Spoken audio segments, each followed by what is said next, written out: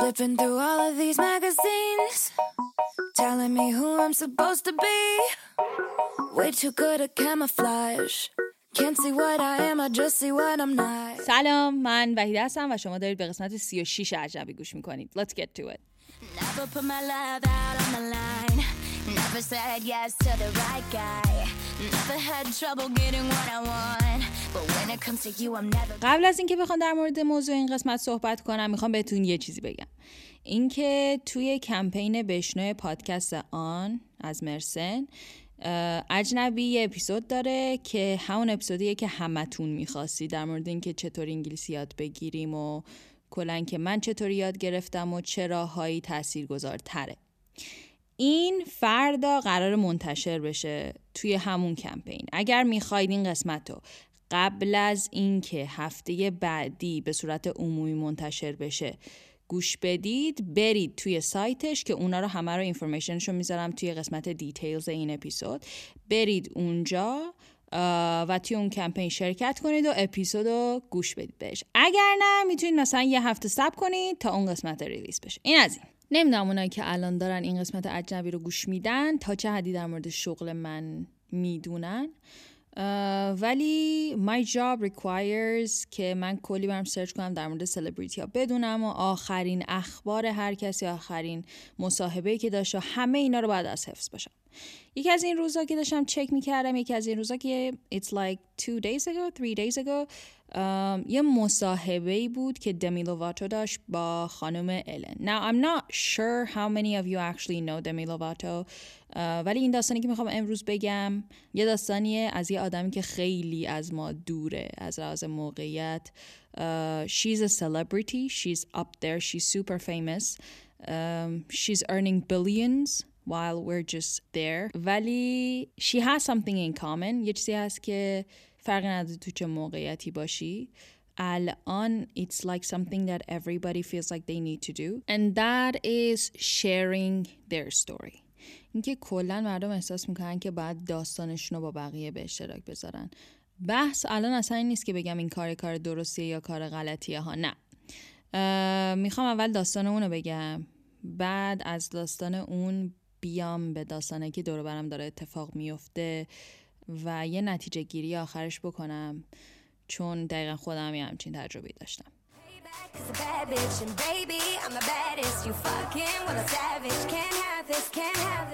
برای اونایی که نمیدونن دمی لوواتو کیه یا چی کار میکنه، اصلا برای همه من میخوام یه خلاصه اینجا از داستانش بگم، چون اصلا مهم نیستش که من دوستش دارم یا ندارم یا شما دوستش دارین یا ندارین. مهم داستانه و اینکه چه اتفاقی افتاده. I've always been the kind of girl that hid my face, so afraid to tell the world what I've got to say. دمی از همون اول توی دیزنی بوده و چایلد ستار بوده، so she had been under a lot of pressure. البته already هنوز همین داستان هست و این فشارهای زیادی که روش بوده و اینکه همش سپاتلایت روش بوده و همه مردم داشتن هر کاریشو نگاه میکردن، زیر ذره بین داشتن و اینا، باعث شده که به الکل و کوکین رو بیاره. و این داستان برای وقتی بوده که نمیدونم 17 سالش بوده، چند سالش بوده، I don't really know, age wise I don't know. خلاصه میره ریهاب. بعد اینکه میره ریهاب، وقتی که بیرون میاد 19 سالش بوده. از 19 سالگی تصمیم میگیره که سوبر باشه، که دیگه مواد مصرف نکنه و الکل نخوره و این 6 سال ادامه پیدا میکنه و بعد از 6 سال سوبر بودن ریلپس داره. ریلپس یعنی اینکه شروع میکنه پاش لیز میخوره، نمیدونم I don't know how to say it in فارسی. شروع میکنه دوباره به خوردن الکل، نوشیدن الکل و بعد از اونم اووردوز میکنه و نزدیک بوده بمیره و نجاتش میدن تو بیمارستان. Strong enough to leave you, but weak enough to need you, kid enough to let you walk away. و یه تایم خیلی زیادی کلن از میدیا محو میشه و بعد الان دوباره برگشته و میخواد داستانشو بر مردم تعریف کنه. الان فکر کنم 27 سالشه. I can't sleep tonight, wide awake and so confused, everything's in line, چرا اصلا این داستانو گفتم؟ اصلا داستان سلبریتی به ما چه؟ این داستانو گفتم به خاطر اینکه تمام اون تایمی که از ریهاب اومده بود بیرون کلن داشت پریچ میکرد این داستانو که زندگی سالم داشته باشید، don't drink, don't use illegal substances, do sports, do yoga, do meditation, go to therapy. استایل زندگی که خودش پیش گرفته بود تا بتونه سوبر بمونه رو همش داشت پروموت میکرد برای فناش که اونا هم همین کارو بکنن و تبدیل شده بود به یه شخصیت خیلی قوی که همه میگفتن که she has been through shit and she came out of it, she's strong و کلا هر آهنگی هم که میخوند در مورد این بود که چقدر قویه، با اینکه اینترنت بویش کرده کلی کامنت منفی مدام on a daily basis میگرفته. الان she's a warrior, she's a survivor، کل مسیجای آهنگاش همین. خب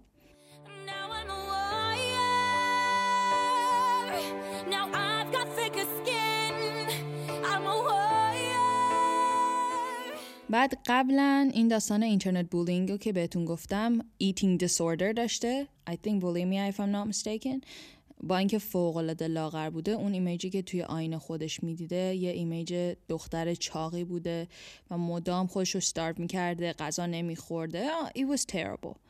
خلاصه اینکه همه اینا رو پشت سر گذاشته و پیروز اومده بیرون و 6 سال تونسته انقدر قوی باشه و سالم باشه و بعد به همه میگفتش که میتونید سوبر بمونید اگه خودتون بخواید. یعنی کریرش یه طرف و این مصاحبه‌ای که همیشه داشت در مورد این داستان هم یه طرف، هر دوتا اینا داشتن با هم دیگه پروموت میشدن تا اینکه بعد از اینکه این همه داستانشو با مردم به اشتراک گذاشت یه داکیومنتری داد بیرون به اسم Simply Complicated و توی اون داکیومنتری هم خیلی این دیتیل تر در مورد سابستنس ابیوزش صحبت کرد و یه کمی بعد از اون she started drinking، همینطور که بهتون گفتم که اون موقع آهنگ سوبرش اومد بیرون.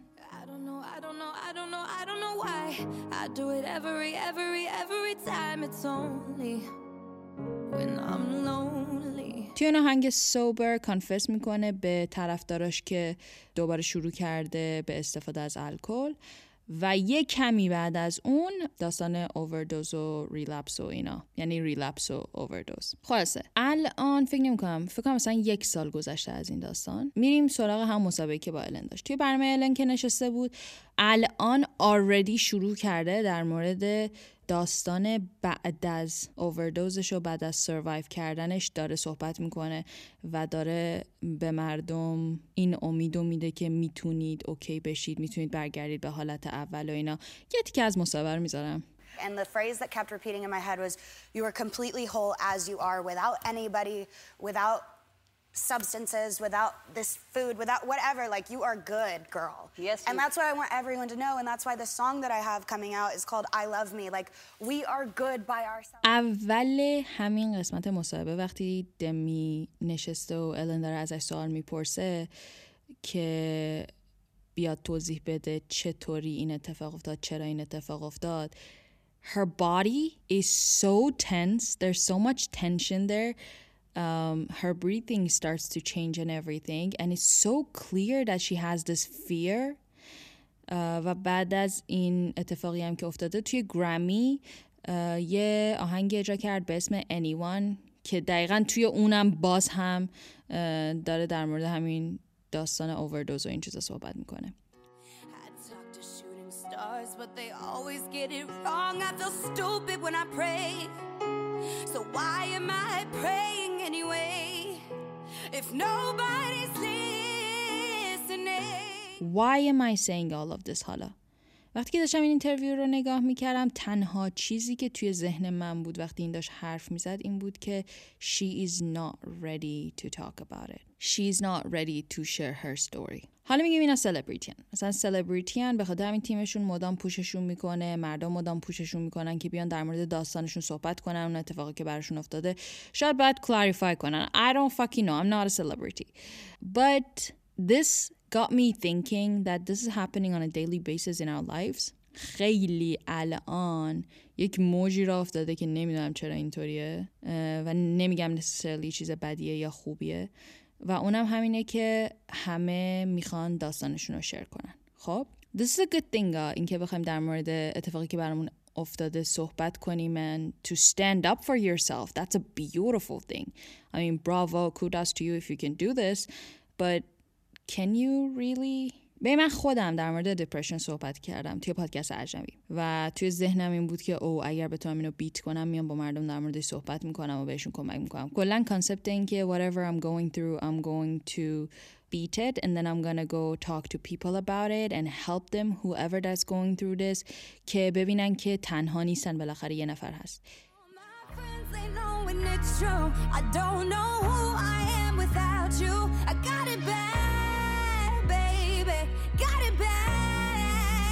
Tell me you love me.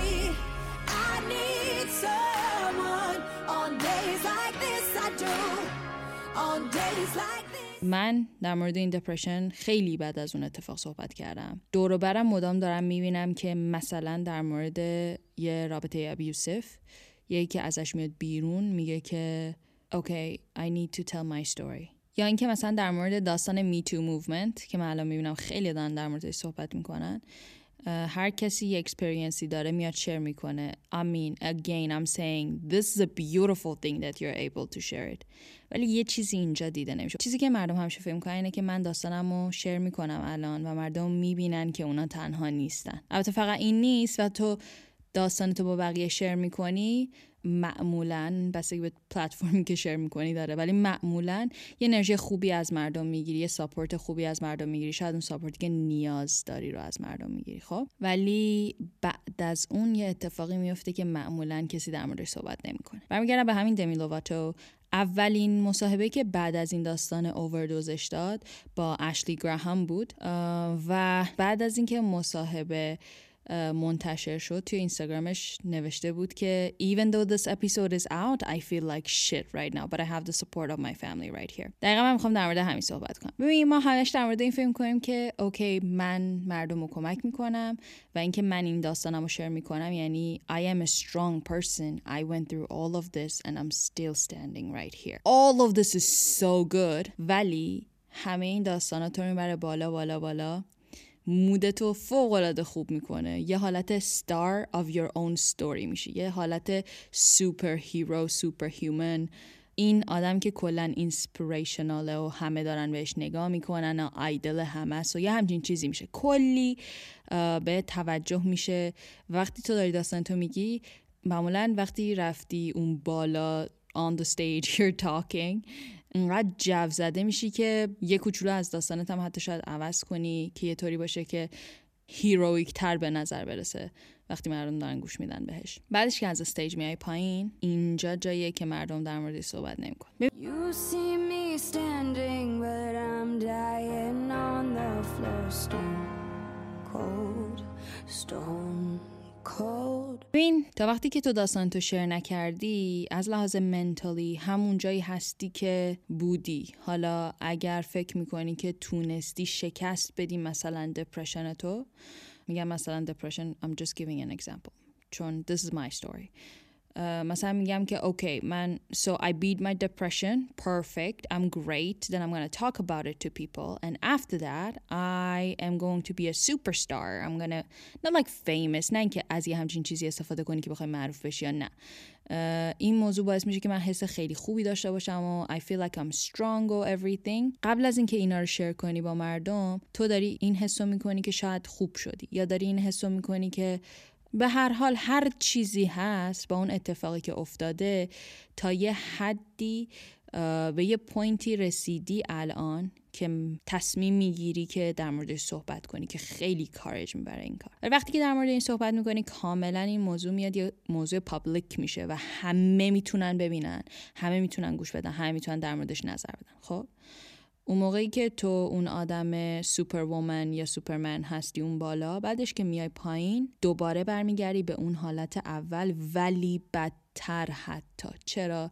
چون که قبل از اینکه شیر کنی تو اصلا این سوپر وومن و سوپرمن بودن رو حس نکرده بودی و الان که اون همه توجه یه دفعه بهت شد، انقدر احساس کردی که آدم قدرتمندی هستی، بعد که یه دفعه میای پایین از استیج برمیگردی به حالت اولت، اون پایین اومدنه دردش حتی بیشتر از اون موقعیه که قبل از اینکه در مورد اینا صحبت کنی همون پایین بودی. I don't know if I'm making any sense or not, but it's like, oh, let me just like turn it into an English version. I think that's going to be easier.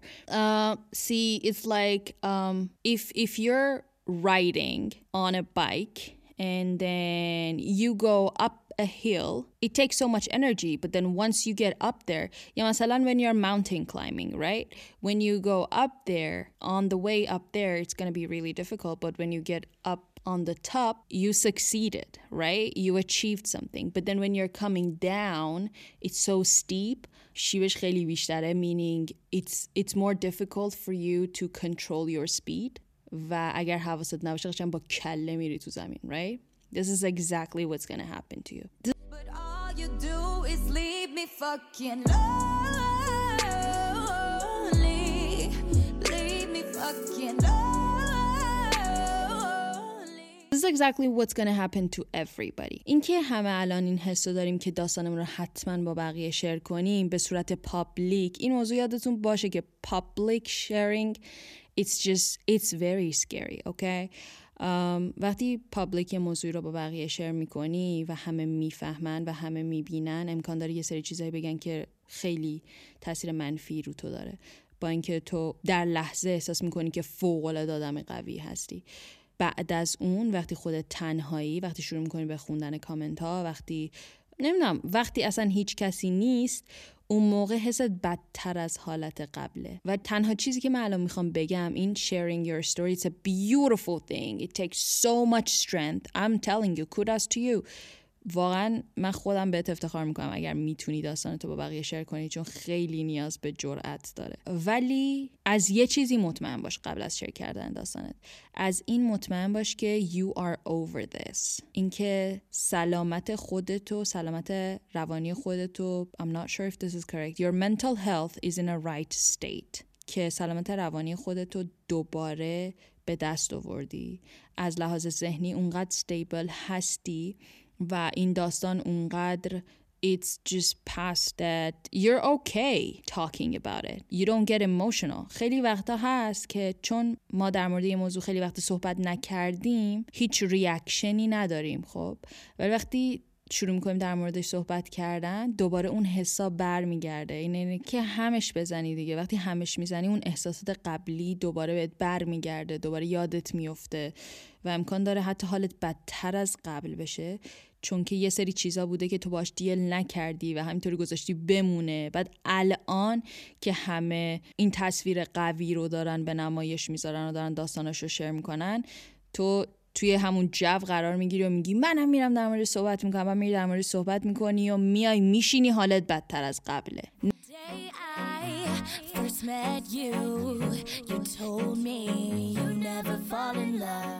Necessarily telling your story doesn't mean that it is going to make you feel so free. این اتفاق امکان داره بیفته، ولی فقط وقتی این اتفاق میفته که تو کاملا توی خودت این موضوع رو حل کرده باشی. پس بیایم شیر کردن استوری و پرایورتی نذاریم، منتال هلتمون پرایورتی باشه.